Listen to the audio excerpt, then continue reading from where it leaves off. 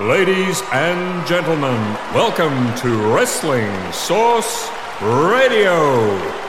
The following show is scheduled for one fall with a 1 hour time limit. Introducing your host, from parts unknown, he's the best radio announcer there is, the best radio announcer there was, and the best radio announcer there ever will be, Rodney Dion. Welcome. Yeah, Wrestling Source Radio, as part of the Wrestling Source bottle, which you can find on Twitter, Facebook, Instagram, and even on TikTok now. Yeah, trying to keep up with it, posting little videos and memes or memes on there. Yeah, and just so we're clear, Rodney Dion, it is a gimmick name. How's that for a peek behind the curtain? And this episode is all about peeking behind the curtain, as I play for you the uncut, uncensored, full-length interview I did with Sean Oliver of Kayfabe Commentaries and Kayfabe Podcast fame. Play a little bit of this interview on my radio show, Wrestling Source Radio, at Coast FM 963 in Australia, on the Central Coast, if you're interested.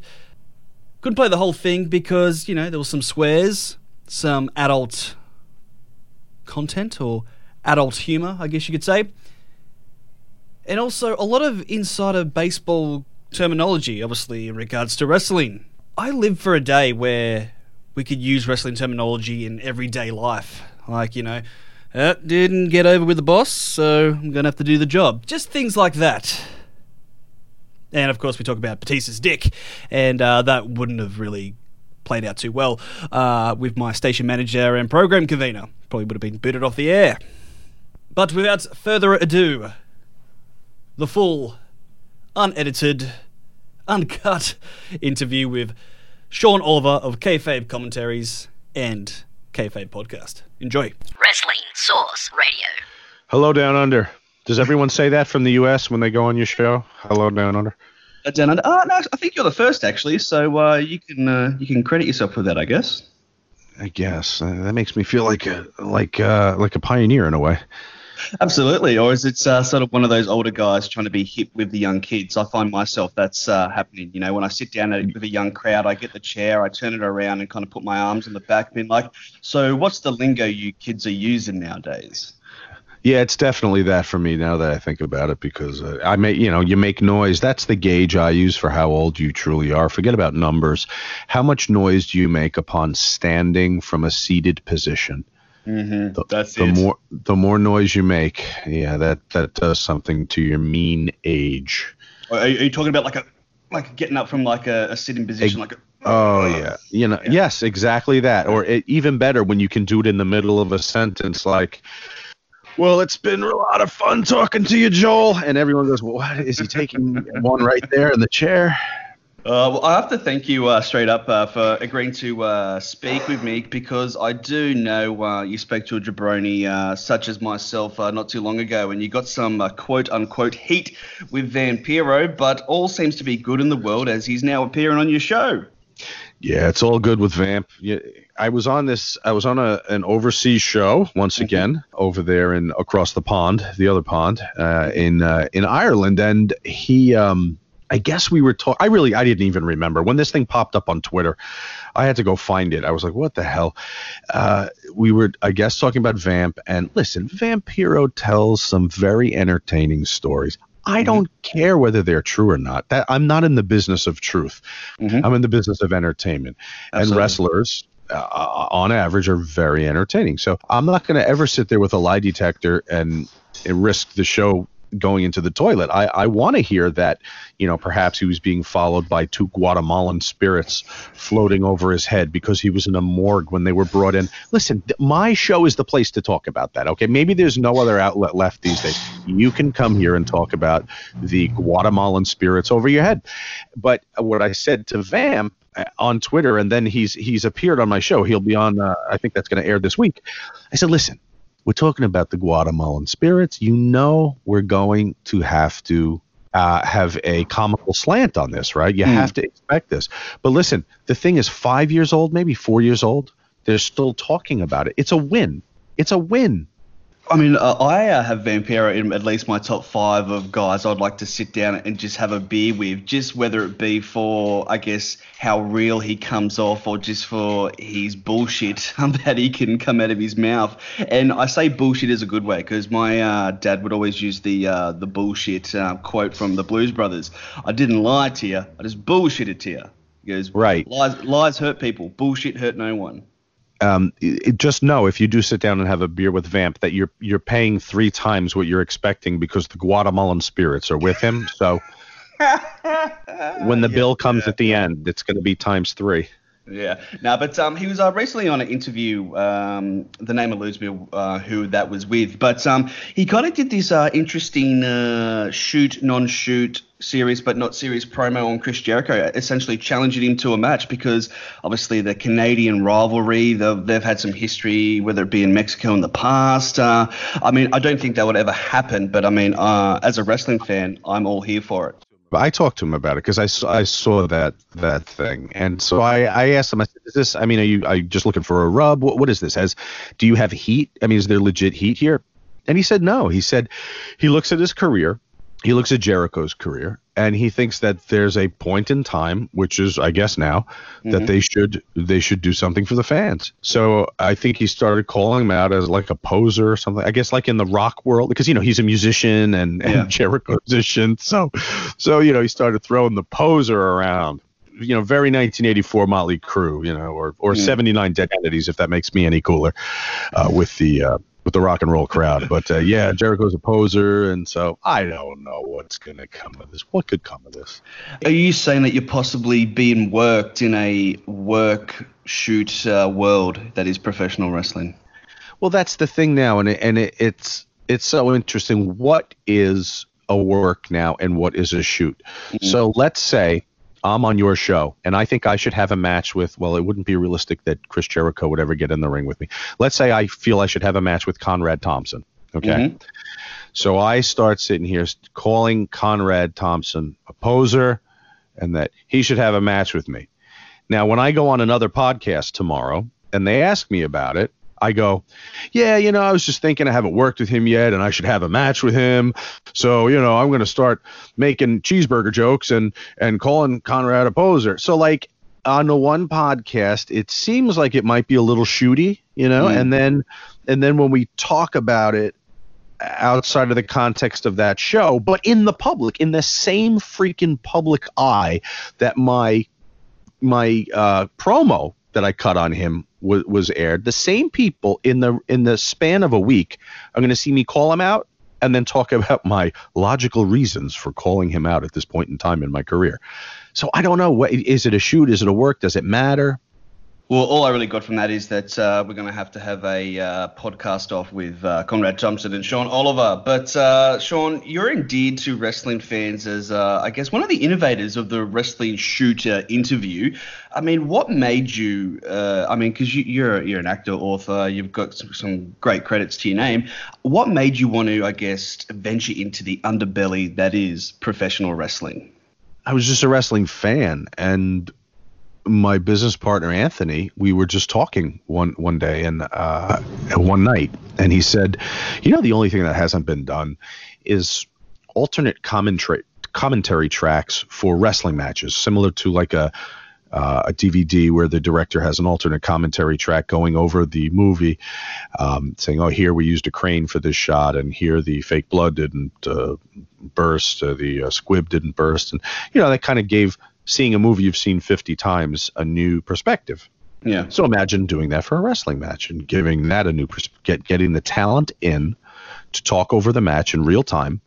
And that's what we did. That was our first project, our first product, thus the commentaries and kayfabe commentaries. They were downloadable audio commentary tracks for classic wrestling matches. Now, for a minute, Joel and everyone else, please imagine trying to explain what a downloadable commentary track for a classic wrestling match is to the layperson or for anyone in wrestling. Nobody knew what the hell we were doing. People that heard them and bought them liked them. It was too new. It was different, and people just couldn't figure it out. So I said pretty quickly, we've got to go into video. The shoot interview market is established already. We can just step into it. And my background in production, and Anthony's also, we knew that we would instantly be able to become a contender because we had ideas for programming. Nobody was doing anything with programming. The shoot interview was just kind of there for like 15 years of that head on the platter. You just a close up of the face with a bunch of questions. So nobody had done anything from a programming standpoint.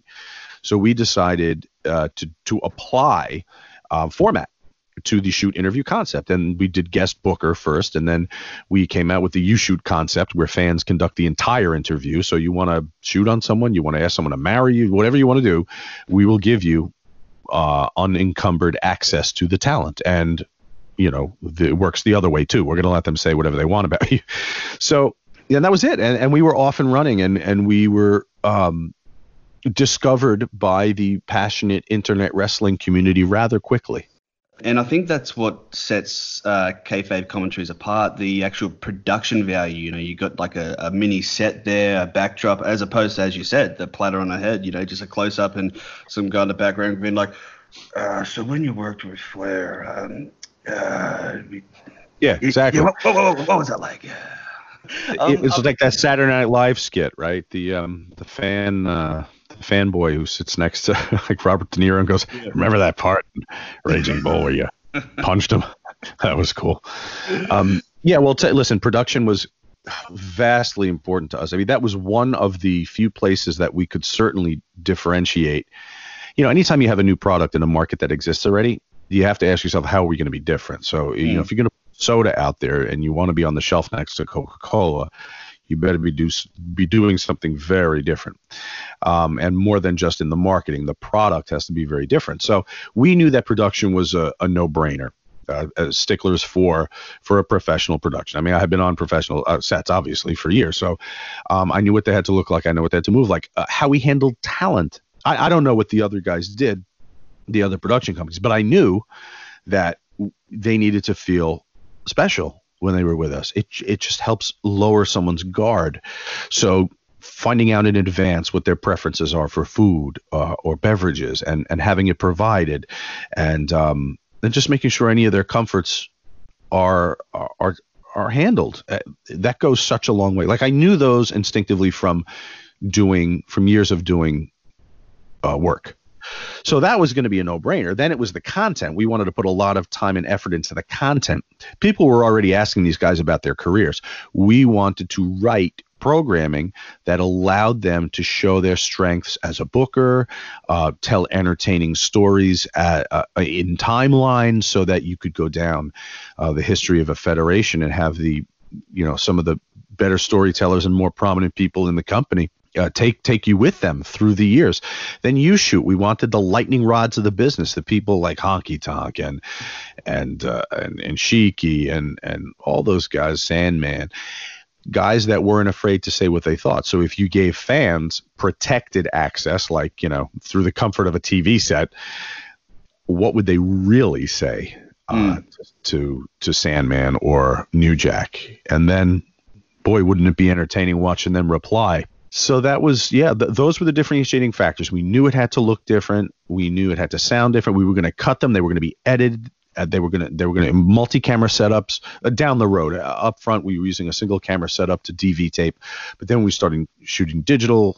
Actually, no, we were still doing DV tape, I think, when we did multi-camera. But we knew the visual and audio aspect of the product had to be top notch. It's a basic respect for your viewer. If you give them that respect, they will appreciate it. Whether they realize it or not, they will appreciate it. Whether they think the program is great or not, they can hear it and see it.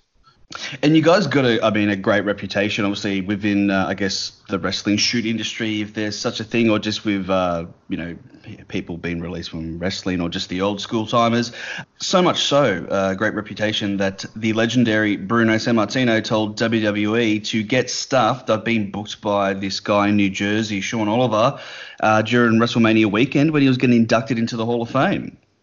Yeah, I think that was more Bruno just being of a different generation, but also being of a remarkable character. We'd had him booked before he was going into the Hall of Fame, but I knew it was in the works. I knew they were talking about it, and I knew he was going to accept it, and I knew it was going to be announced. So we had to get it fast. So the people I was working with, Bruno's people, who kind of tipped me off to this, we'd set the date and it was going to be great. And we commissioned an artist to do original paintings of Bruno to commemorate. This was going to be the biggest timeline we'd done, So we were ready for it, and then there was a confusion, a mix-up, and we were going to lose the date. I mean, we were there to shoot it, and we were going to lose the date. And Bruno shook my hand, and he said, "I will make good on this. You guys, I'll take you out to Pittsburgh. My friend owns a TV studio. We'll do it out there. Don't worry about it. You'll have the show." And he shook my hand. There was a time issue, and we weren't going to have time to shoot the show. So we parted. I saw he was coming back into town about 6 months later. I talked to him on the telephone, and he had already been announced for WWE. So I didn't know what was going to happen. I knew they would kibosh. I know that when you do that deal with WWE for the Hall of Fame or whatever, they want you to run all the bookings through them. So this was a booking he already had, and he called me and said, "Just to let you know, they wanted me to cancel this. They were asking me how much, and I just want to let you know I told them about double what you're really paying me, so that they were prepared to buy out the date from him." He was so shrewd about it. He knew they were asking like, "Oh, what's this guy from New Jersey that you want to be so honorable to? What's he paying you?" And he knew if he said the number was too high, they'd go, "Okay, just do that date, and then that'll be it." And that's exactly what happened. He told them the number and that he was not going to cancel the date because he shook my hand in New Jersey, and he came and he did it. I don't know another wrestler that would do that. That's amazing, isn't it? Yeah, it was remarkable, but I never forgot it. It's one of the moments for all the long nights and Buff Bagwell stories. There is that Bruno story that I hold close to my heart. You touch on old Buff there. I was going to say, with every diamond comes some stones, obviously in regards to talent. Jake the Snake Roberts, he's actually going to be in town, I think, next month for his Dirty Little Secrets tour. You guys had to part ways pretty much before the red light came on, and he was sitting down in the chair. Obviously, some difference of opinions on what he would not talk about. Well, the intriguing thing, I should tell you, is that it was after the red light, and so it's all on tape. Someday we'll do the the KC you shouldn't see video. But we have it. It's incredibly uncomfortable, but we have it, the whole thing. We sat down to talk, and it was an episode of Breaking Kayfabe where we talk about the person behind the worker. And this was a booking we made through not an agent. We made it through DDP. He was with DDP at the time. He was cleaning up, and Dallas brokered the whole thing, and I guess didn't tell him the details. So we sat down to talk, and he goes, "Just so you know, I'm not talking about my family." I said, "Well, there goes the next 2 hours of plans I had."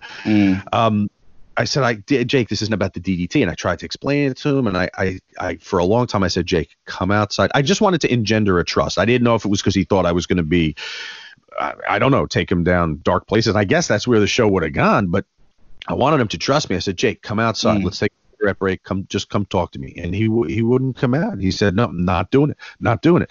And eventually I said, "All right, well, you can drop the money right on the table. And when you do, I'll have a car ready for you." And that was it. And it sucked. And I called Dallas. The phone rings, 20 minutes after. He's like, "What happened?" I said, "He didn't want to talk to me." I said, "Did you tell him everything that the show's about and what I said?" And Dallas was like, "I don't know. I might have forgot." I was like, might have forgotten, yeah. Because I'm not being skeptical of that, but I don't know how open Jake Roberts will be in front of a live crowd. I mean, it would be more, I guess, funny stories of being on tour as opposed to diving into, I guess, the dark time, so to speak. It would have been such a great show, though. It's one of the ones I wish we had. Look, we lost the Buff show. Everyone's read about that in my book.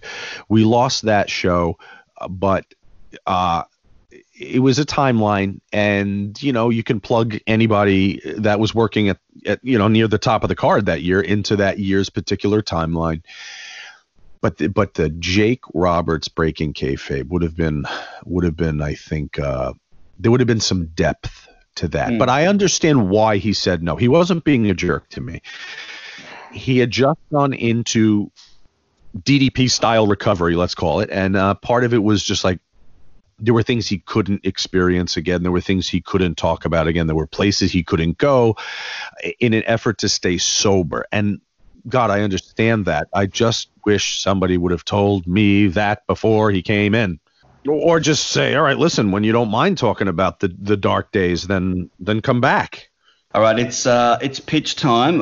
Prior to this recording, I did send you some two interesting pictures, memes as the kids call them nowadays. There you are. There's some lingo for you, Sean.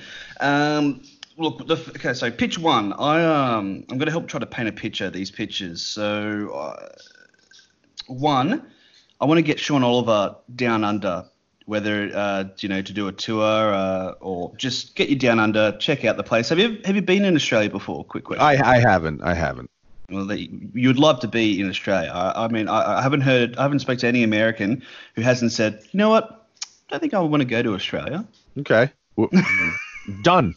There you go. All right.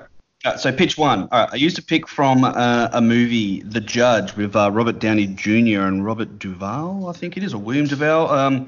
Anyway, it's the trial of Vince Russo, and I've superimposed both your faces on there.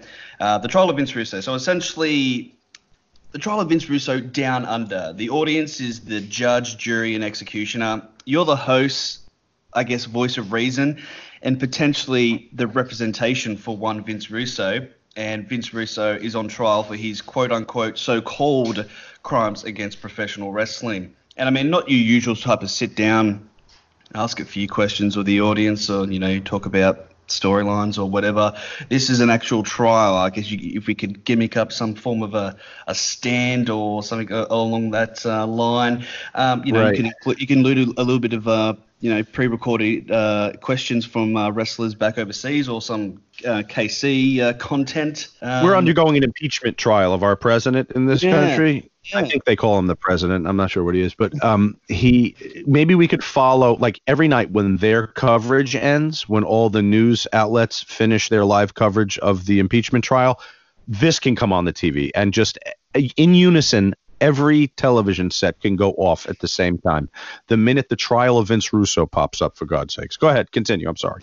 No, but that was essentially that was the pitch. Would the likes of yourself or Vince Russo, would you buy it or is it a sell? I don't think the topic is relevant anymore. Okay. I think you'd have to do the trial of Vampiro or Chris Jericho maybe or something. I don't know how many people. It's just I don't know what would be new about any Vince Russo, Jim Cornette, because Cornette's in one of these photos you sent me, right? He's standing on a desk or floating above it. Actually, I see now. But I don't know that it has any entertainment value anymore. What's left to be said? Vince Russo's take is. The money and the ratings that he garnered, and the opposing side is, well, ratings and money aside, the content hurt the business long term, and those are the two political parties at work there. It's like a fish arguing with a horse that having gills living in water is better than having oxygen. Who's going to win? Well, yeah. Okay, so that one's dead. I'll quickly recover. But no, the second picture was Jim Cornette. He's actually there's a scaffold across the top of the picture, and he's obviously the famous thing in WCW. Oh, he's dangling from the scaffold, and then he lands right into the chair next to Sean Oliver to do a classic shoot interview. Because you have to admit, you and Jim, you guys create great music together when you do content, yeah. And I just thought, oh, for sure.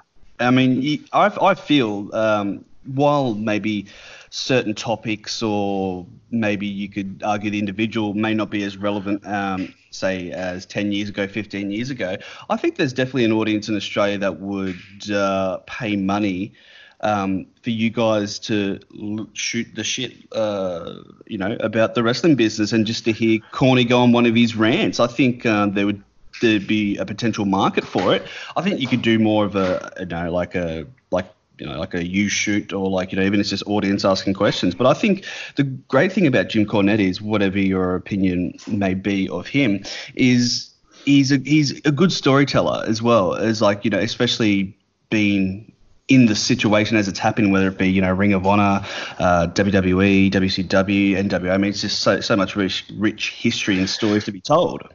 Oh yeah, I mean, listen, Corny. We had a saying here at KC. We were eventually going to get to a DVD called Corny Reads the Phone Book, and he just opens any random page and is like, Martha's fucking laundry cleaning. She'll clean any goddamn thing you have. Grandpa's underwear down to his filthy socks. It really would have been entertaining. So you could have done it. You could have realistically done it. And Corny was that kind of star for us. We first put him on guest booker back in 2009. And it was like kismet. He had done some shoot interviews, but he was largely off the grid. He would do appearances and whatnot. But when we got together, giving him the right forum, which certainly was guest booker, and I think he and I had an interesting thing that emerged. It caught on like wildfire, and people couldn't get enough. And Corny became the shoot guy. I mean, he became like the face of the shoot interview, as much as I had as a host. So it was really great. And from that came his podcast. I mean, it's no secret. So I tell Jim, anytime you are ready to come on Sean Oliver's Kayfabe podcast, available on all podcast platforms, and thank me, I will graciously accept. And just a quick background on that picture. I know Jim Cornette is a big fan of Donald Trump. I was looking for pictures of people holding up their hands, and guess who I could only find holding up their hands? Is that who you superimposed his face on in the Photoshop? I sure did. Don't ever tell him that. He could never come on the show. Yes. This podcasting thing is grueling. I just got to tell you, this is grueling. How do you do this all the time? Well, you see, I kind of alternate mine with a radio show here in Australia on the Central Coast, and it's on fortnightly. So as opposed to doing a weekly, it's a fortnightly show, which sort of gives you that gap to prep, I guess, or to figure out what the hell you're going to talk about, and I guess find talent such as yourself who agrees to be on the show. Maybe a fortnightly podcast. But the problem is, though, consistency is key with podcasting, and there's such a thing as podcast burnout. I mean, the amounts that don't get past the 7th episode. It's consistency, but obviously you would know this for sure, actually finding content or someone that people want to hear talk. Yeah, I mean, I had Raven on a couple of weeks ago. We were talking about, he was podcasting and I'm podcasting, and we were talking about our special powers. Like, what are our superpowers? Like, why does and I think I use superpowers as it's kind of a funny term, but the reason someone's going to buy you, we talked about differentiating factors before in business, right, with Coca-Cola. But if someone's going to buy you, listen to your podcast, read your book, it's going to be because of your superpower. What are you delivering that other mortals can't? And so I think my superpower is the ability to sit with someone and evoke from them things that are perhaps unexpected and certainly entertaining for the listener. So, I mean, I've been doing that at Kayfabe Commentaries for 12 years, so it would stand to reason that if I sat and did a podcast with a guest, then I'd be able to present them in an interesting light, talk about some different stuff. And it doesn't have to be wrestling related. I've gone off that path a few times, and I'd like to more and more. But I think it really feels like I'm a lunatic talking to myself and no one hears it. And then I go and I do it several, days a week to cut together these shows. And it's a weird cycle. It's completely disconnected from the world, very much like writing was. You sit down, you're banging stuff out on your keyboard and working things out. And for months and months, you're crafting this thing. And then you're dealing with production and things like typeface and paper and color of paper and size and the artwork, and then it comes out and it's gone. I mean, it's out, it's available, but it leaves you, and you hope it does well. You can check some star ratings every once in a while, and you get your checks every month. But it's weird. It's like there's no immediate feedback. When I'm sitting there at Kayfabe Commentaries hosting a show, I have a talent next to me. Either they get intrigued by one of my questions, or they laugh. There's something funny. The guys on the set, if something funny happens, I can hear them laugh. There's that immediate reaction.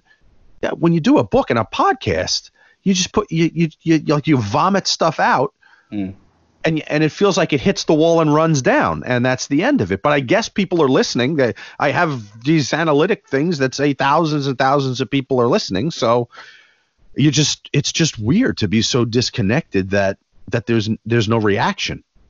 Bro, Sean Oliver's ratings through the roof, bro. Yeah, that means you want Russo back on, don't you? Yeah. I was going to quickly say, I mean, just from trolling social media, you were hesitant to do a podcast initially because I think a lot of fans were like, "Hey, do a podcast," and I'm not sure what your exact replies were, but you were a bit hesitant, correct? Well, here's the thing: people have been saying that for a long time, and I always said what I said with anything, even a show with KC, we would never put something into production unless it could be something that wasn't done before.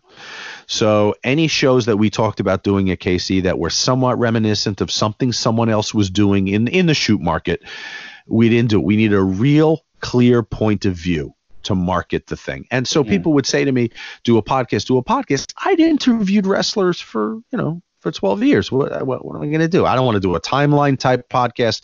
Everybody else is doing these like raw coverage or what? Oh God, I couldn't imagine. That should be like a punishment for a traffic violation to host a raw coverage show.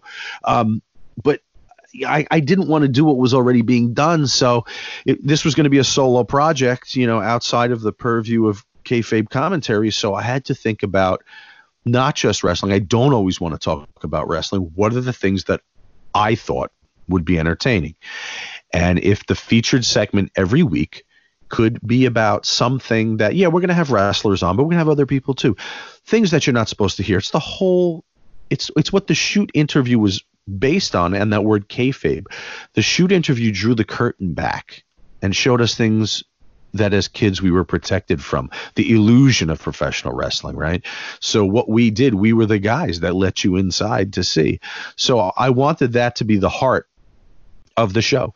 So we've talked to wrestlers, and again, I want to have a particular point of view. I want to draw the most interesting things about that particular wrestler out. So I may not talk about their in-ring career at all. I personally don't feel that that's going to be the most important thing to draw out. The subtitle of the series is Stories You're Not Supposed to Hear. So we're going to go to places that fans maybe wouldn't expect. That's the goal. So yes, I've had wrestlers on. I've had the son of a CIA assassin on. It's been varied. I've had a marketing guy who also has a KISS podcast, but talking about the marketing of podcasts from the inside and inside details about the band KISS. I try to get a little KISS in every show because it annoys people, and that's all I need to see, and I go with it. And it's part of the the triad, the horror movies, KISS, wrestling, the undateable. That was triad. it. Yeah. That was it. The undateable triad, right? The serial killers.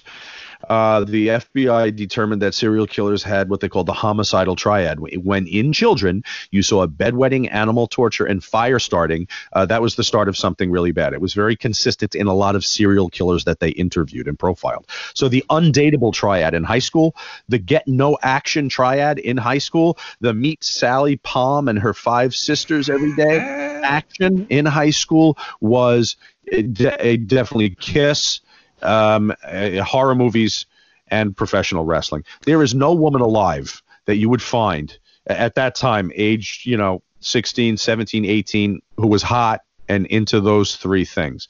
A lot more likely now, but back then I could imagine it would have been slim pickings. I actually sent a picture to you. A guy painted his face in KISS, had a Macho Man Randy Savage t-shirt, and holding a DVD of Halloween from 1978. And I think you said, hey, well, at least someone's watching the show or listening to the show or has been exactly. I think you were the one person that listened that week. Look, some rapid fire here, Sean. What's it like to know that Fave Commentaries has coined a term that will live on forever among wrestling fans and to this day is still unknown? How big is Batista's dick? My God, do I wish I could disown. You know what it was? It was a question on YouShoot that was sent in by someone from the Figure 4 Wrestling Board, and it was so apropos of nothing we were going to be talking about with that guest. I don't know the first time it was asked, and that may shock people. There were people that our commandos were at one time so fever pitch. I actually had someone come up to me and say, you wore glasses for the Jerry Jarrett shoot and then never again. Why? And I saw it posted somewhere before anyone asked me about it, and there was an entire discussion of theories of why I wore glasses for the shoot. I don't remember. I was probably out of contact, but so they're so ferocious and they're so diligent. So someone out there must know the first time how big is Batista's dick was asked. But because I ask it, because I'm the person reading the fans' question, it's been my face has become plastered on Batista's dick. I'm the face of it now, I guess. But it's a fan question, and it comes in different and creative ways for each episode of YouShoot for years. And then it became funny. Like, how could fans crowbar it in? They would begin this long dissertation about the Montreal screw job and what the ramifications were for future promoters and workers if nothing was done and workers were allowed to forfeit the belt in such a way. And just as a question, how big is Batista's dick? Like, that kind of thing went on. So then it became entertaining. We were like, well, God, it's friggin' funny. You got to put it in. But I know Conrad Thompson. He every time there's an Ask Bruce Pritchard episode of Something to Wrestle With, he'll get it in there somehow. But usually from a question from one of the wrestling fans on Twitter. So it lives on forever, and we have you to thank for that. Yeah, well, I'll take a bow. Serious one here, if we can be.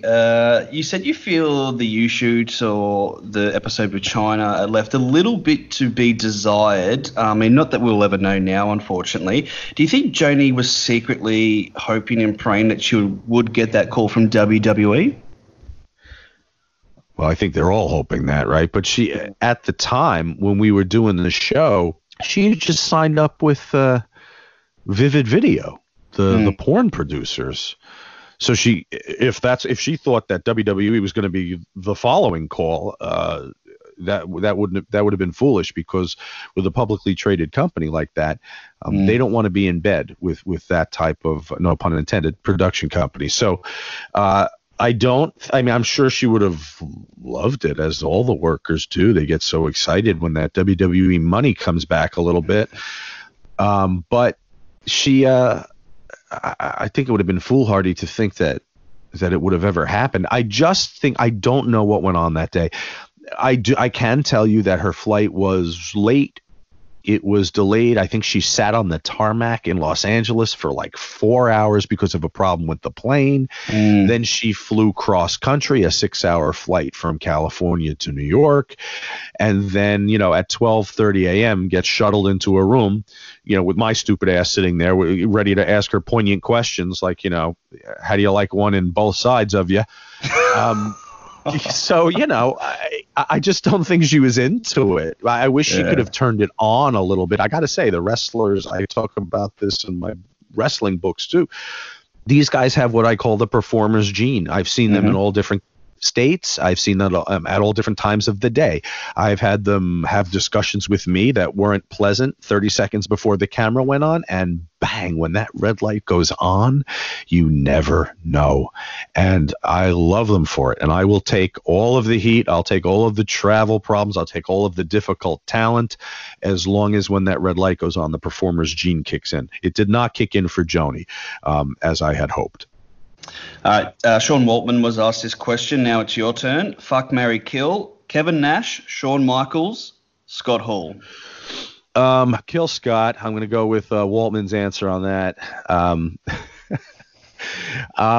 Listen, the second part, it just becomes about bankroll. This is the secret to answering that question. You want an exclusive? Here's the exclusive on your show. What is this show called? Is it the Joel Show? What is this? A Joel Brown Show? What is this called? This is the Wrestling Source Radio. Of course it is.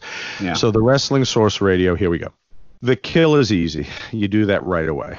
You do the kill. Now you've got two things left. F, marry.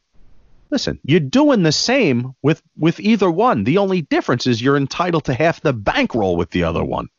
So then it all becomes about bank. So it's marry Nash and F Waltman.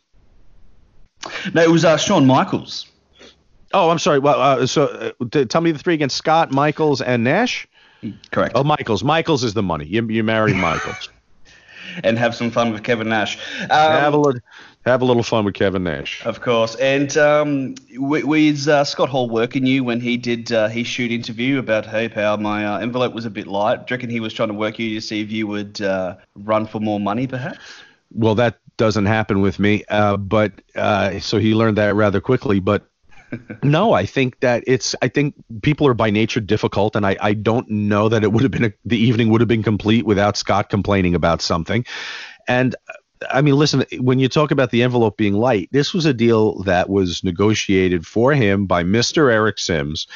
Eric swears up and down to this day Scott knew every detail, so this was just him being a pain in the ass. And then he told me to hurry up because he wants to have sushi, and people are downstairs waiting to take him for sushi. I said, Scott, I'm about to launch a fucking show with you here. I'll get you sushi. You want sushi? I'll bring you sushi.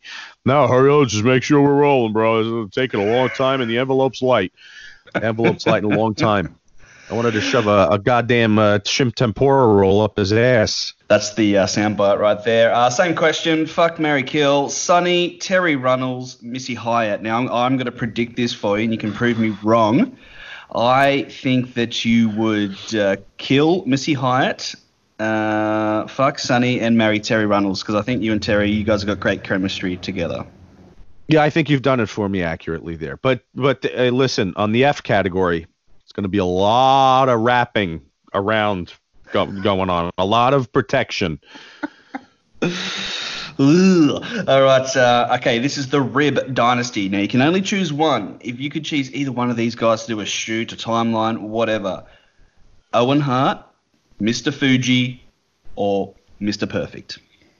We play a rib on Mr. Perfect by Mr. Fuji coming into the show after Mr. Perfect's booked dressed as Owen Hart. Yeah, so that's a whole chicken or the egg scenario right there. Yeah. Oh God, any of them would have been great. That you know what? The trio.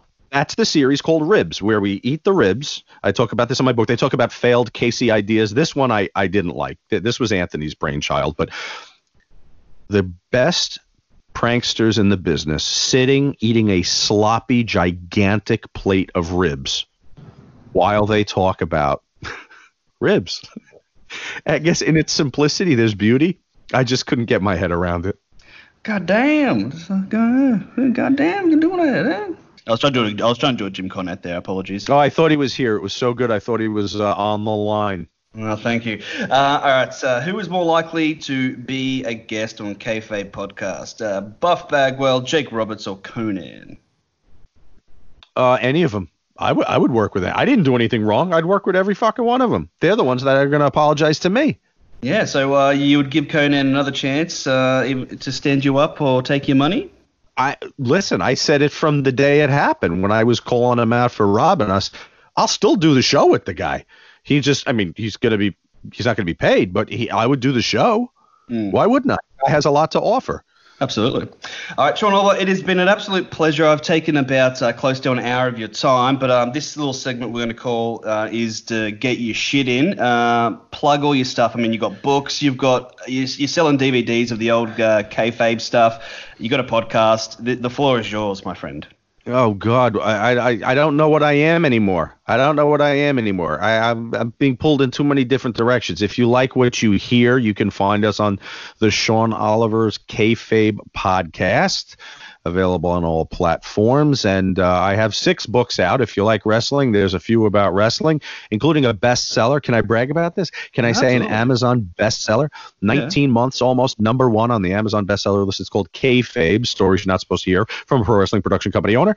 And then I have 2 follow-up books to that. And I also have 3 novels. If you enjoy the world of the supernatural and thrillers, I have 3 novels. And then, listen, there's always Kayfabe commentaries. We have the KC Vault at kcvault.pivotshare.com, where you can get all of our programming. I think that's it. Sean Oliver, like I said, it's been a pleasure. Thank you very much. And when are we going to get you down under? With or with not Vince Russo or Jim Cornette, or just a solo act, perhaps? Perhaps we can get the stories behind Kayfabe with Sean Oliver live and exclusive here in Australia, perhaps. Well, listen, like the best adult film stars of old, I always say, it's got to look good and smell good to get my face down under. Wrestling Source Radio.